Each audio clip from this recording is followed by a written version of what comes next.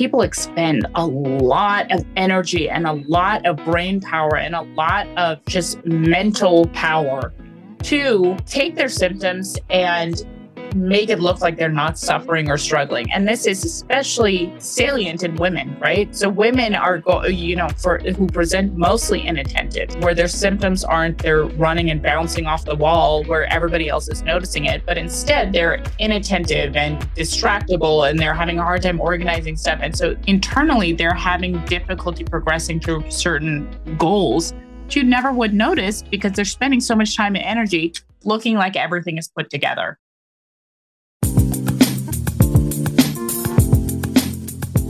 Hey everyone, welcome to Ben Better, How About You? I'm your host, Katie Nara, and I've suffered from depression nearly my entire life. It sucks. This is a podcast that focuses on mental health broken down in a relatable way and told through personal experiences. P.S. I'm not a doctor, but each week my guests and I will cover everything from recognizing symptoms of anxiety and depression to providing accessible tips, tools, and resources that support mental wellness. So get your weekly prescription with me.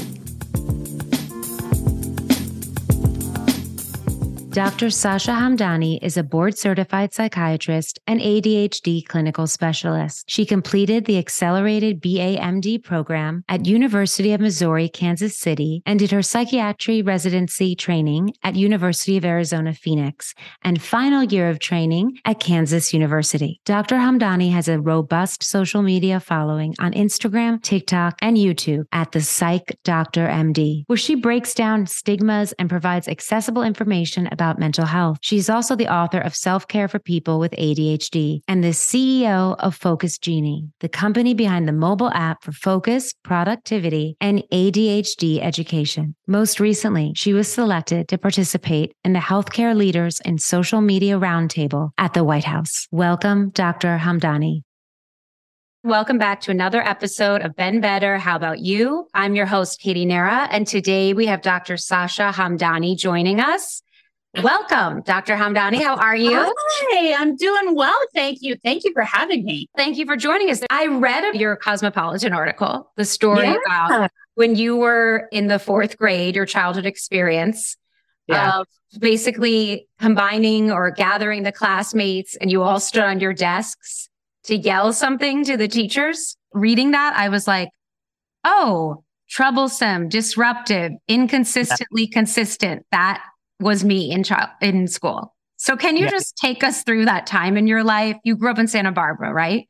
I grew up in California all throughout my schooling, even like young schooling, preschool. Really enjoyed school, but would get bored super easily. And so I was always labeled as like the really social kid and the one who was kind of disruptive because they were talking or they were like getting out of their seat or fidgeting and stuff like that. And then in fourth grade, the wheels kind of fell off because I just was so bored, so bored. And it was a day where there was a substitute teacher and I got all the kids to stand up on their desks and start like chanting at the substitute teacher, which is like, now that I have my own kids, the thought of doing that is like horrifying because I love their teachers so much and I know how much they do. But anyway, so shortly after that, the teachers we're like, okay, you got to do something. And so I was evaluated and seen at that point and was diagnosed with ADHD. And I was actually started on medication at that time. But again, I'm what were you chanting? That's what I want to know.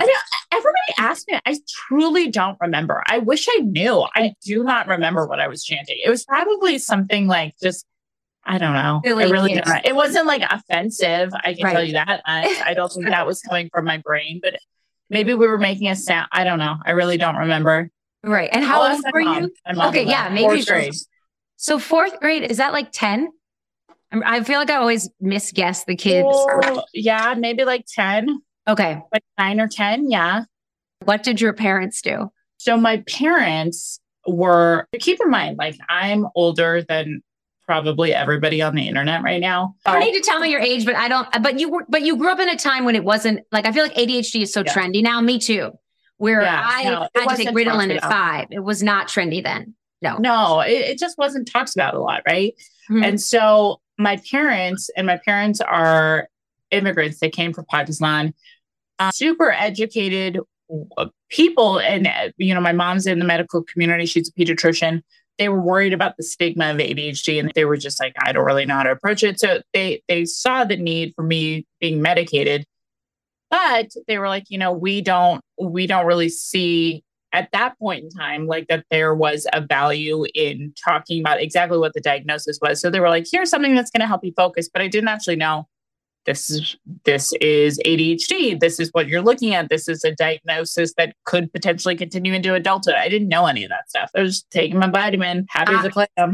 I read that and I was like immediately jealous. I feel like my parents were just like, we're going to tell you everything. And then the doctors are going to tell you everything that's wrong with you. And I felt like it was just this weight on my shoulders where I was like, oh, maybe my parents should have said these were vitamins. And but then I know later when you found out, you felt so betrayed. So like, Katie, I go back and forth all the time because I'm like, should they have handled it differently? And I feel like at that time in culture and society, I don't know if I had been a parent during that time, I don't know if I would have handled it any differently. I'd like to think I would, but maybe not. And I was a really sensitive kid too. And I already felt really, really different in my school. Like I was the only person of color and who had that minority complex going on already, even at a young age. I was really aware of that. So I think that they probably felt like they didn't want me to carry anything else. But yeah, so in medical school was really the first time I was by myself because I graduated high school and I went directly into medical school. So I'd never even been to a sleepover before. Like I'd never been away from home.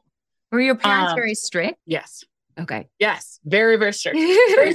Very strict. And like they were strict, but I feel like they were really good parents for parenting the kid they had, because I think they had to be strict because I really, really needed that structure. And when I left home and I didn't have that structure for the first time, literally the wheels came off because I didn't have my medication because I wasn't taking it.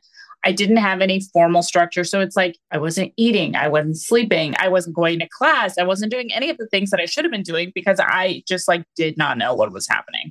Mm-hmm. I fully thought I had a stroke that first semester of school. Yeah, I was like, something neurologically is wrong with me. I think something bad has happened in my brain because I cannot keep it together. And this is such a huge difference. And so I was like, there's something in this Kansas air. It gave me a stroke.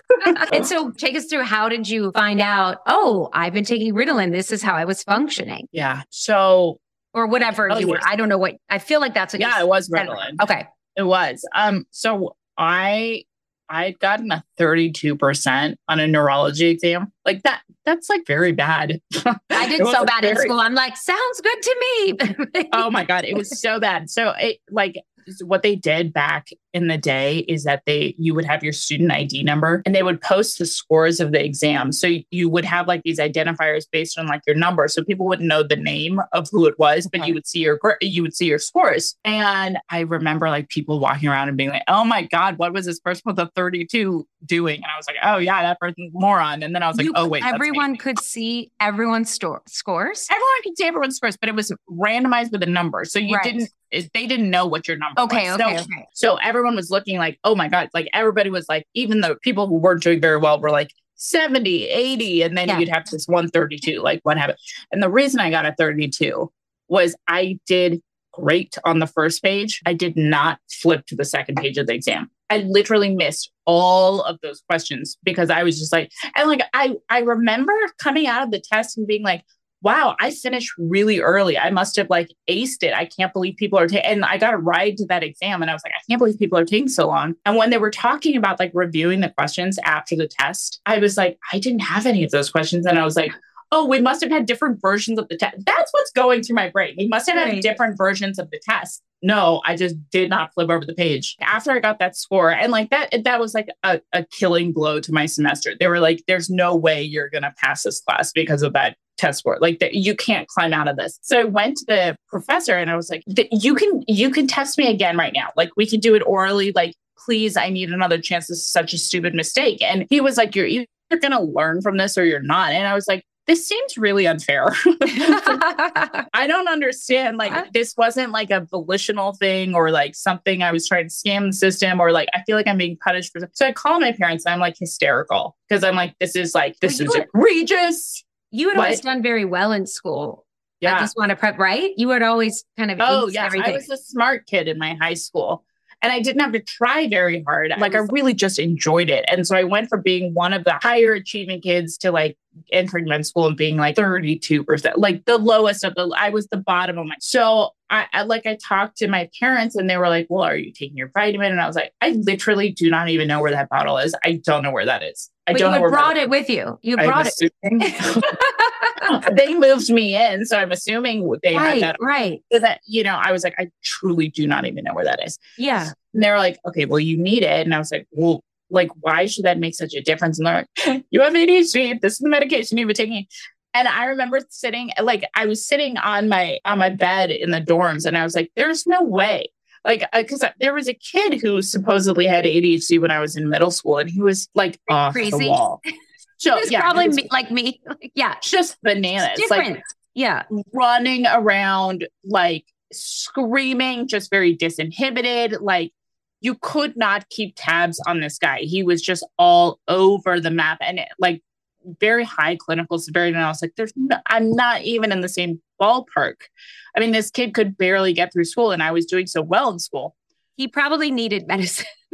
Totally. Yeah, totally. And you know what? I probably would have been that kid if I hadn't been on medicine when I was on that. So I remember being like, this isn't me. I don't know what I've been taking this whole time. I felt very betrayed by all of it. And so I just rebelled against the diagnosis. I'm like, there's no way. I don't need medication. And so I was trying to limp through the semester and it was just so impossible. So because already I had built such a deep hole for myself, dug such a deep hole. I just was like, okay, this isn't, how are we going to progress from here? Because I'm trying as hard as I can and I'm still making these errors. And it's so my peers, they're not having these same problems. So then it became a process of me figuring out do I need to be on medication? It was just so demoralizing. And my parents actually were like, you know what? You're not going to make it this way.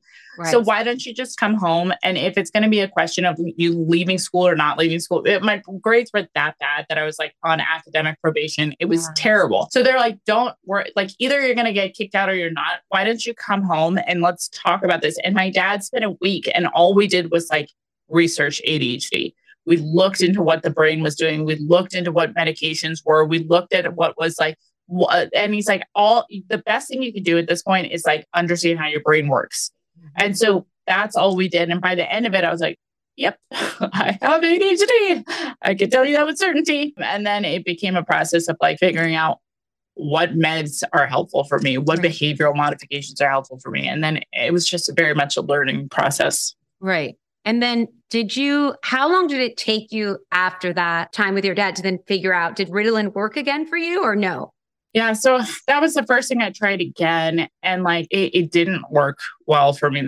I think my body had changed significantly. And also my needs were pretty significantly different. I just stopped eating. So I knew that I had to, it wasn't I was purposely trying not to eat. I just wasn't hungry. I wasn't hungry at all. And I dropped down pretty significantly to 93, 94 pounds. And I'm 5'8". So my mom was so worried. She flew out and she was literally feeding me through this. And it just it was the medication, because on days where I wasn't taking medication, I was fine. I was eating beautifully. So then it was okay, well, let's try to do something else. And then some of them were making me really I wasn't sleeping well. Some of them were I just was so emotional. I'd get so angry at the smallest things. So it took me a long time to kind of figure out. And some of them would give me little pockets of peace where I'd be things are working. And then something would change. So, I mean, it was a really chaotic and difficult time. And I felt all throughout medical school, I was digging myself out of a hole. It was hard. It is crazy the way medicine, I went off Zoloft and Wellbutrin at one point, and then when I went back on it, Wellbutrin made my boobs grow 2 cup sizes, where normally it makes you look, it's crazy how I think women, especially hormones, and then suddenly I know it's very frustrating for a lot of people. Certain medicine just doesn't work for you anymore, but you've got to sort of keep on the journey of trying to find something, because I think, especially with working with the right doctor, you can find what works for you. Yeah. So it's just hard. Part of that journey is, I think why it was so difficult for me is because I was still kind of learning what my body was doing. It was hard for me to understand my own internal environment. So I didn't really know, I didn't know what my normal sleep schedule looked like. I didn't know what my normal eating schedule looked like. So every day I felt like I was reinventing the wheel and like changing variables, but didn't know what was at. It took me up until I was quite literally out of medical school in psychiatry residency. I was surrounded by psychiatrists and therapists. And then I'm like, oh, okay, cool. You guys figure it out. And that's you what felt like you didn't get back on track till then? No, I was not back on track. Wow. All throughout the entirety of medical school, I think I was just in survival mode. I mean, it was just this incredibly traumatizing and trying time, not just for me, but I feel like I just medical exploded. It could have been, but I feel like, you know, a lot of my peers at that time, their lives were stabilizing. They were finding their significant others. They were growing and developing. And I was just like this chaotic tornado throughout. And I didn't actually like get to take a deep breath until I was like removed from that situation. I was in residency. When I was in residency, I was like actually doing stuff I liked doing. I knew that I was selected into this program because they, even seeing all of those struggles in medical school, they still wanted me there. So I felt like I was in a good, safe place. I was in a small class, not a huge class. It wasn't as highly competitive as my medical school. And like the most important thing is like, so I did residency at Banner Good Samaritan, which is now University of Arizona in Phoenix. I mean, this group of people that led me through this journey, I mean, I've never heard of anything like this. They were so incredibly supportive and like nurturing. And I felt like they just rebuilt all my pieces together. That's so great. So that doesn't always happen. And is that how, so from this, is that why you decided, I'm assuming, to basically become an ADHD expert? Like that's your focus of your, I mean, I know there's quite a few different things that I feel like I talk about ADHD a lot. I don't know what qualifies as an expert at all, but like, I feel like I have ADHD. And so I have that personal kind of background on, and I've spent such a significant portion of time learning about that, both from the psychiatric perspective and the psychological perspective of the impacts on that I feel like I have a natural interest towards it, because a lot of this journey has been figuring out my own brain. And so I'm taking some of that knowledge and using that clinically to help other people. So I think that's really where it's coming from. Yeah, I had this natural interest because I wanted to know what was happening with me. Yeah. I think you could call yourself an expert. You have medical degrees in it. And like you said, having it. So you didn't feel, at first, did you feel betrayed that your parents didn't tell you what you were taking? Yeah, I did. I mean, again, so if I went back in time and I looked at that moment, yes, absolutely. In that moment, I felt like I was just taking something and I didn't understand what I was taking. And I was just like, right. I remember telling my poor mom, who was fully an angel of a woman. Like this woman is like about as opposite of me as you. She is quiet and sweet and gentle and just like she's just a blessing. And I was so mean to her. And I was just like, I expected you to keep me safe. And this is what you guys were doing. I looked at her face and I knew even when I was saying that she was trying to keep me safe. And this is what she knew. This is how she felt that she could do so. But as I've gotten older and as I've understood how ADHD has evolved, it's taken me a while to explain that even to my own patients and find a way to phrase that in a way that it's not going to just hamper them moving forward. Mm-hmm. I feel like that was probably a really hard spot for them to be in. Yeah. So I don't feel that way anymore. Well, that's good. I was reading your book and it was so interesting. No, but I think it's really helpful also because it's so written for someone with ADHD, where it's like these 2-page little sections. There's basically 100 tips, self-care tips. And can you talk a little about, I find the masking thing so interesting. And I think it's really crucial with someone that has ADHD. And I feel like people don't talk about it enough. Yeah. I mean, backing up to what masking is. So masking is either the intentional or unintentional camouflaging of symptoms to blend in better to society. So how that plays a role in ADHD is that people expend a lot of energy and a lot of brain power and a lot of just mental power to take their symptoms and make it look like they're not suffering or struggling. And this is especially salient in women, right? So women are, who present mostly inattentive, where their symptoms aren't they're running and bouncing off the wall where everybody else is noticing it, but instead they're inattentive and distractible, and they're having a hard time organizing stuff. And so internally, they're having difficulty progressing through certain goals, which you never would notice because they're spending so much time and energy looking like everything is put together. Right. So I think that it's an important concept to note, because where it becomes especially relevant is diagnostic thing. Women get diagnosed far later than men because primarily they're inattentive. But a lot of times they will get turned away from an ADHD presumptive diagnosis because they're like, well, it doesn't look like a problem. Right? You don't look like you're being impaired by this, when really they're working so much harder than maybe their peers are working. Yeah. No, that's interesting, because I was diagnosed with ADHD at 5 years old. And then I remember, all through high school and college, I took ADHD medicine. Then I had this psychiatrist in New York who was like, you don't have ADHD. You can learn those lines. Because I also have OCD, which is kind of rare, but like, to the extreme where if you saw me, yes, like I'm so organized but it takes me staying on my routine, knowing what I have to eat. Like it takes work, and it's also taken like 20 years to get here. Right. So that's so interesting that women are always receive a later diagnosis, because they just think men are being like hyper, or boys being boys. Most of the time, men can, present with the inattentive type, but mostly the things that are bringing attention is within a classroom, the kid that's disruptive, right? Because the teacher is like, this is a problem. We need to deal with this. For inattentive girls that are just kind of daydreaming, they're not interrupting anybody but themselves. Yes. Right. So they're not being picked up. Right. I was probably more like the boy. Maybe that's why it was obvious. That's why I got picked up. I presented like a boy. Yeah. If you had to give someone like, obviously it's hard because you have 100 tips, but like 3 tips or 3 things that they should try to do every day if they have ADHD, what would it be? I have, so every day. Okay. I mean, I'll stem from the things that I do every single day. And again, it's taken me a long time to kind of whittle this down into something. And it might seem silly, some of these, but this is what I swear by.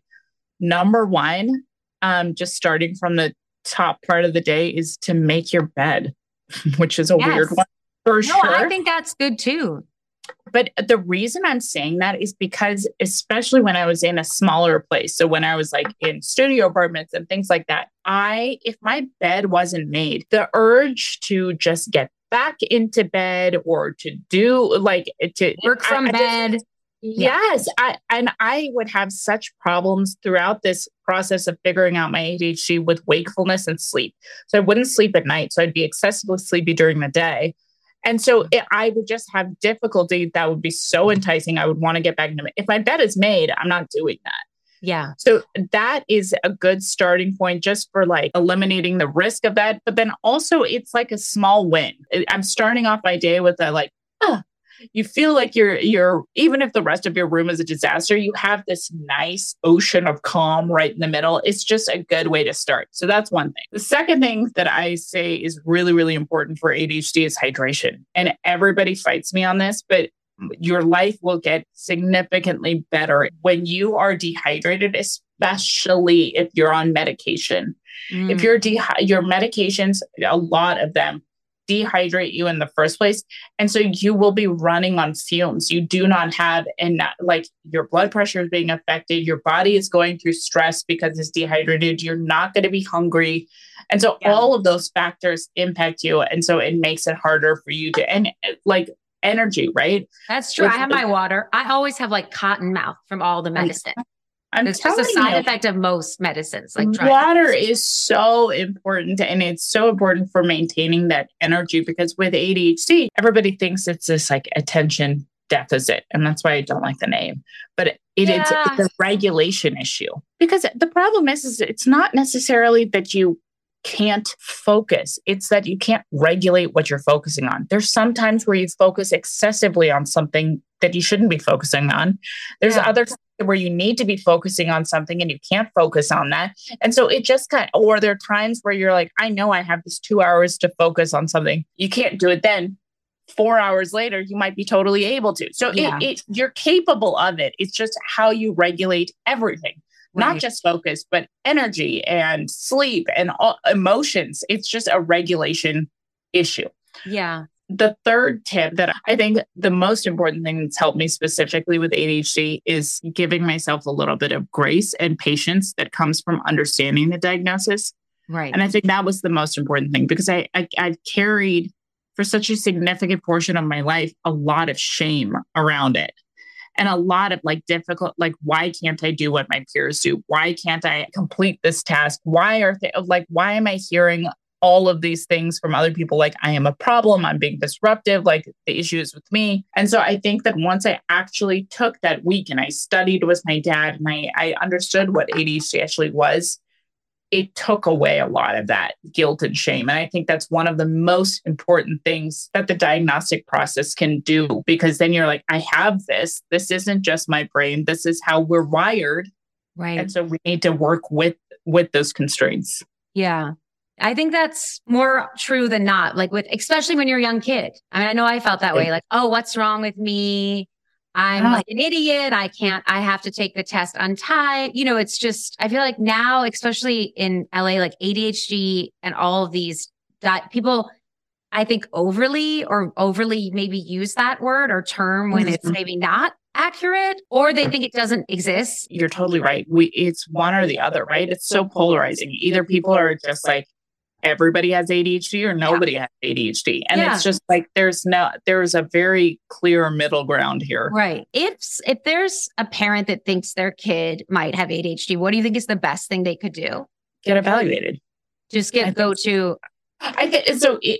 my standard response. Right. In terms of what do I think the best thing, just because then you don't have to, then you, as a parent, you're not making that assessment. You're having a professional look at them, figure out what the next steps, you get plugged in the system. Now, that response is in the context of a very privileged society, right? Because access to care is not available for everybody.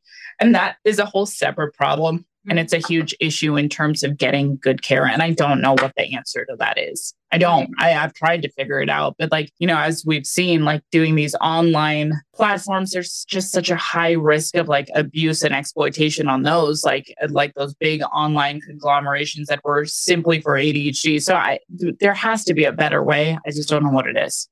You mean an online course or something, or an online diagnostic test?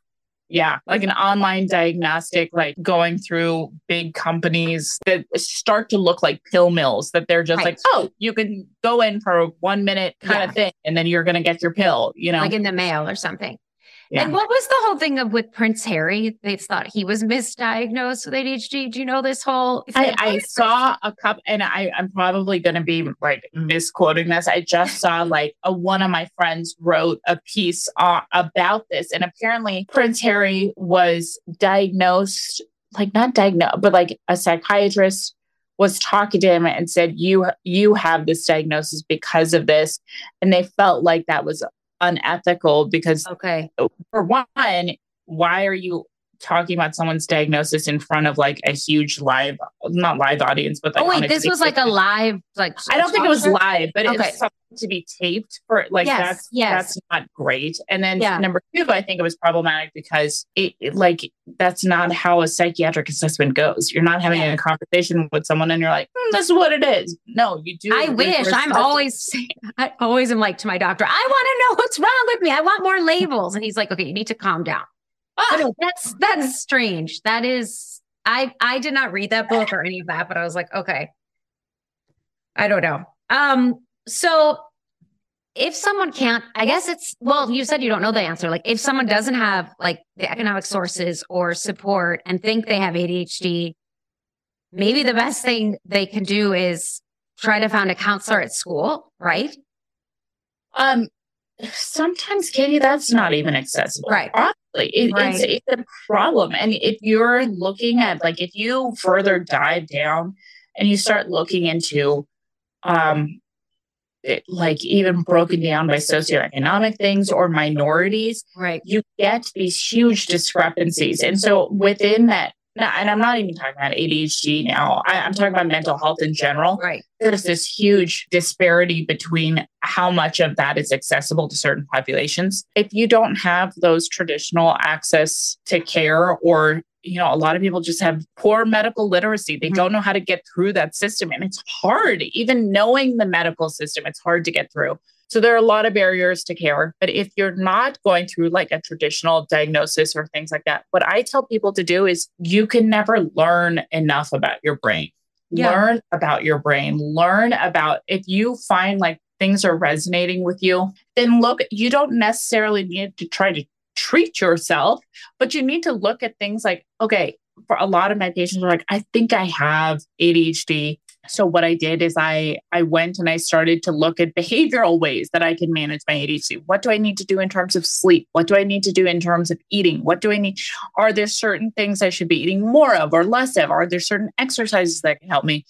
Learning and that's part of the reason behind the book I wrote. There are certain things, like you're saying, to educate yourself. And if something's resonating with you, listen to the podcast, listen to you on social, or, and just learn. Because then I feel like you can learn tips. Right. And I think that, so for someone who has gone through the gamut of like the diagnostic process, and like, I've been on medications, I've been off of medications, I've been doing behavioral techniques. I think so currently I don't take any sort of ADHD medication. Okay. Why is that? Or can I, if you don't mind me asking? I'm just curious. I tried to, So when I got out of residency, again, it was like an intensive program for me because I did so much behavioral work. Every single day I was working with people to help that. And I was on medication at that time.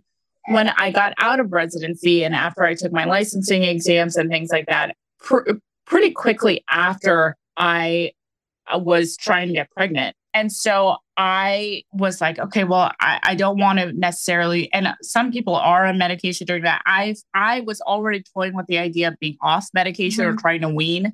And so I'm like, this might be a good time if I'm trying to get pregnant. I'll try to wean at that point. And then since that time, I had a couple of back-to-back pregnancies. And then since that time, I haven't been back on medication because I just feel like the behavioral stuff has been enough to sustain me. And again, I don't, honestly, this isn't a plug to do behavioral stuff either. Right. Like whatever works for you. If I need to be on medication in the future, I will be. And so I don't have like judgment or feel bad about that. But I feel like I think it's really, really important that people learn about the behavioral stuff, because if they ever do want to be off of medication, or especially in light of all of this Adderall shortage, right? Like learning those behavioral skills. And aside from the book, that's what prompted the creation of that Focus Genie app. With social media, I feel like I'm doing as much as I can, but people don't have an organized spot to get the information and build skills at the same time. And tell us about the app. Like, did that just come to you and you were like, okay, I'm going to do this? I mean, no, like I wanted to do it for a long time. I love the name. Like, thank you so My mom came up with it. I wish I could take credit. Okay. Yeah. And I remember hearing it, I'm like, that's stupid. And then I was like, no, I love it. So when I thought about coming out, like initially, even before I wrote the book, I was like, I want to do something that is like social media, that people can actually learn and absorb information, but they can go and have like an ADHD brain tool in their phone. That's what I want. Because with social media, it's not organized. You're at, sometimes they can make you feel crazy. Yeah, totally. And you're like at the behest, or like you're at the whims of the algorithm, right? You're seeing what the algorithm is picking for you. You can't really organize it in a way that's really usable. So then I started talking about like, I wish there was something like this. And then I was like, I think I want to make an app. And then I looked into that and I was like, that's too hard. And so then I got my sister involved, who does not have ADHD at all. And she was like, and she's involved in like data and technology for a big bank. And she was, we started talking about that. And she was like, that's a really good idea. And then she was trying to like guide me into, and we ended up like talking about things. And she guided me into like, well, why don't you just like talk to a development firm? And then I was so excited by that. Then it just like kind of took off. And so now we're in final stages of development and we're doing performance testing. So we're hoping to have like a good release maybe in the next month or so. That's so exciting. I know. I've been sitting on it for like a month and a half. I just want it to be out yet. I'm so tired of waiting. A month and a half. That's not that long. That sounds like an ADHD person. Like, I know it feels like forever. That's like, but like, it's so annoying that I've been working on it for over a year. Right. And it feels so annoying that I'm right at the tail end and like performance testing something that I can't fix. Yeah. But you want to get those glitches out. Because no one wants an app where it's like, wait, why is this not working? Why is this crashing? Yeah. No, nobody wants that. You're right. I know. That is such an ADHD problem, right? I have this sense of urgency about everything, but. Yes. Why? Actually, I'm just really asking this for myself. Why do ADHD people, I love to make like the impossible list, like of what I have to get done in the day. And then when I don't get it done, I'm like, I'm a failure.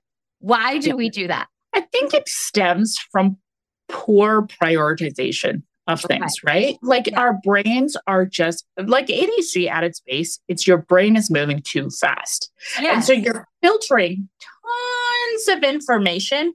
If you are getting all of this stuff thrown at you, your best bet for that is to gather all that information and hope you can prioritize it later. So you're just like, let's do this, throw it on this, throw it on this, throw it on this. And then at the end of the day, the problem is because we have those poor skills at prioritizing, you typically will, or at least for me, what I do is either I'll do the easy ones on the list, or I'll do the ones that are going to reliably give me the most dopamine. So the most interesting or the enjoyable. And so by the end of it, I've been busy all day long, but I haven't done anything. Yeah, no, totally. Or like once I was with my girlfriend there, she's like, I'm sorry, how are we going to get all this done? Like you literally that we can't even drive there. Like, and I'm like, oh no, we'll get it done. We're not going to eat. Yeah. You just like, it makes no sense. Yeah. So well, that makes sense. And then poor time management as well. So then on top of that, of overly knowing all this info. Why? This was an interesting, because I think as I related to this, why are people with ADHD more vulnerable to emotional abuse and gaslighting? Yeah, I know. It's for a multitude of reasons. Number one, people with ADHD, like from the get-go, you're dealing with lowered self-esteem, right? You've had it just like people have constantly for years and years and years, because of your neurodivergence, have kind of put you into a different category. You're used to getting a lot of negative feedback. So that plays a role. So you're already entering relationships or these complicated and the work or the workplace. Sorry to interrupt you. Like feeling like, oh, I'm not going to do great, Totally. And so you're entering these dynamics with already this lowered sense of self. So that makes you more predisposed for like, okay, if something bad happens to you, you're like, okay, I probably deserve that. So that's problem number one. Problem number two is that with that, your brain moving as fast as it does, emotional regulation gets skewed. And so you are processing all of this stuff. And a lot of times you're processing based on emotion before you can rationalize it. So you're dealing with like this intense emotional load. And there's a concept called rejection sensitivity dysphoria, RSD. So rejection sensitive dysphoria is basically this, it's a mental phenomenon, but you can also feel it very physically, where you have an intense response, emotional or physical, to real or perceived criticism or rejection. So if you feel that's me.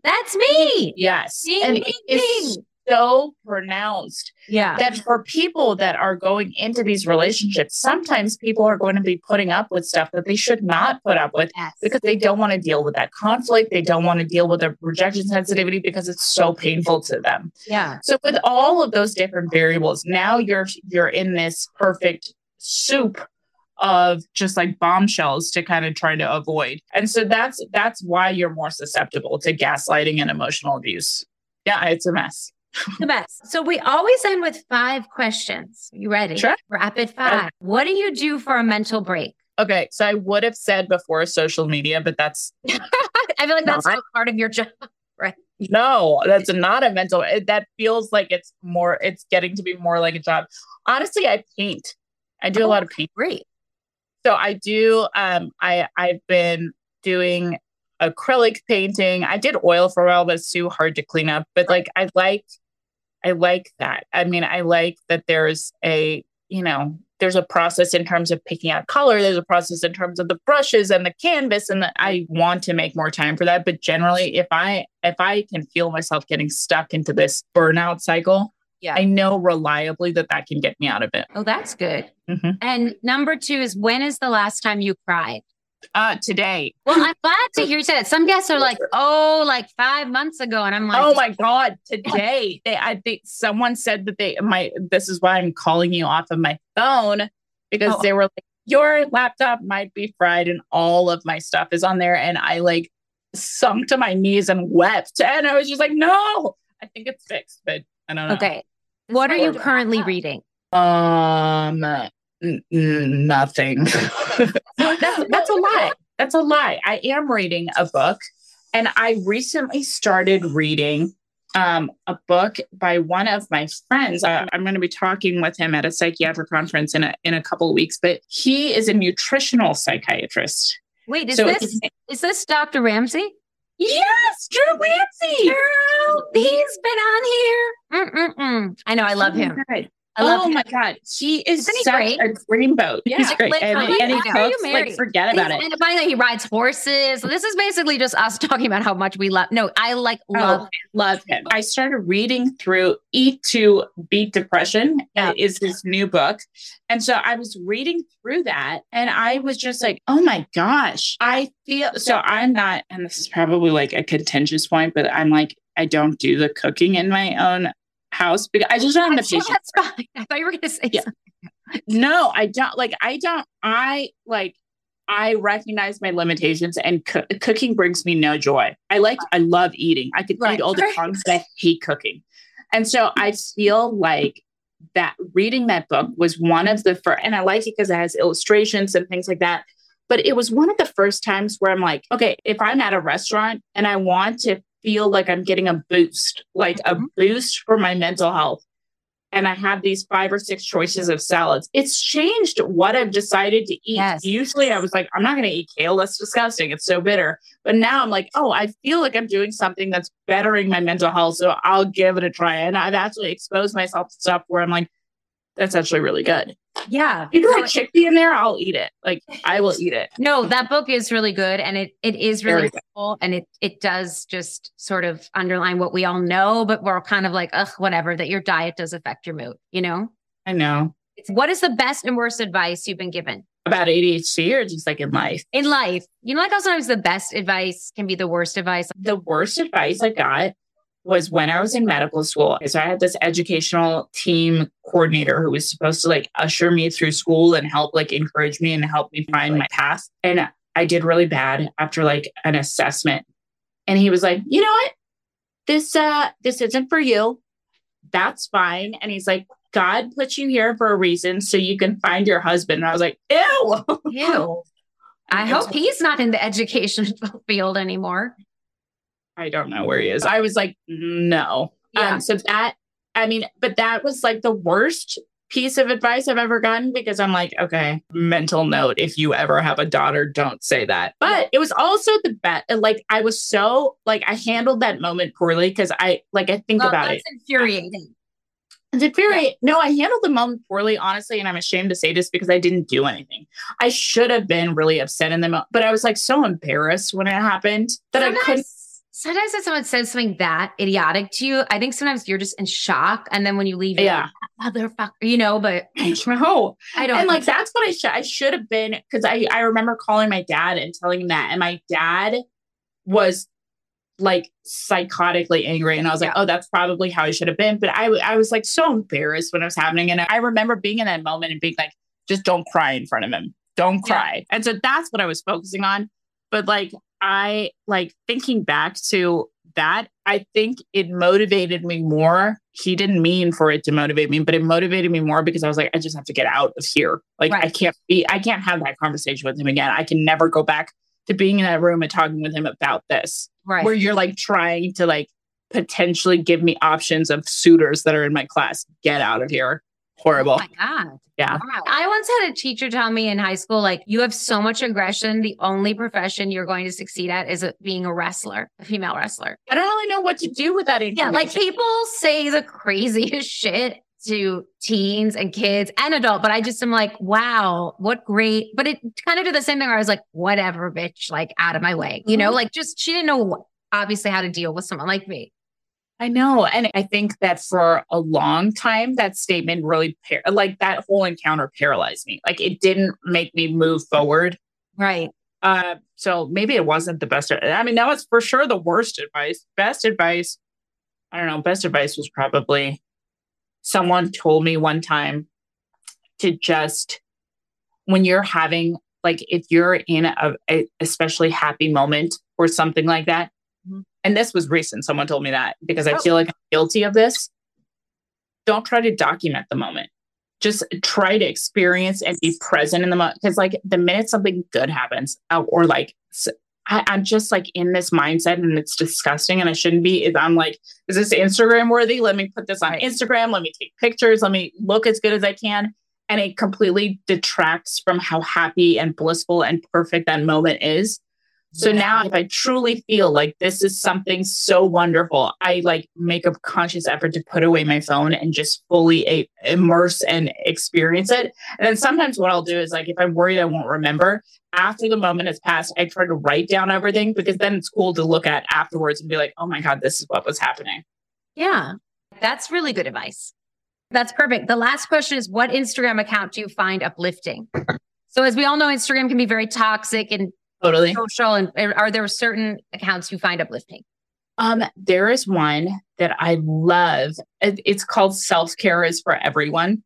Okay. And I have loved it because, and like, it is just like this community page where people, they talk about anxiety, they talk about OCD, they talk about ADHD, and it's just very normalizing and stigma-free and a judgment-free community. And like, it's just nice because sometimes when you go onto like bigger accounts or things like that, you know, the comment sections are kind of a train wreck.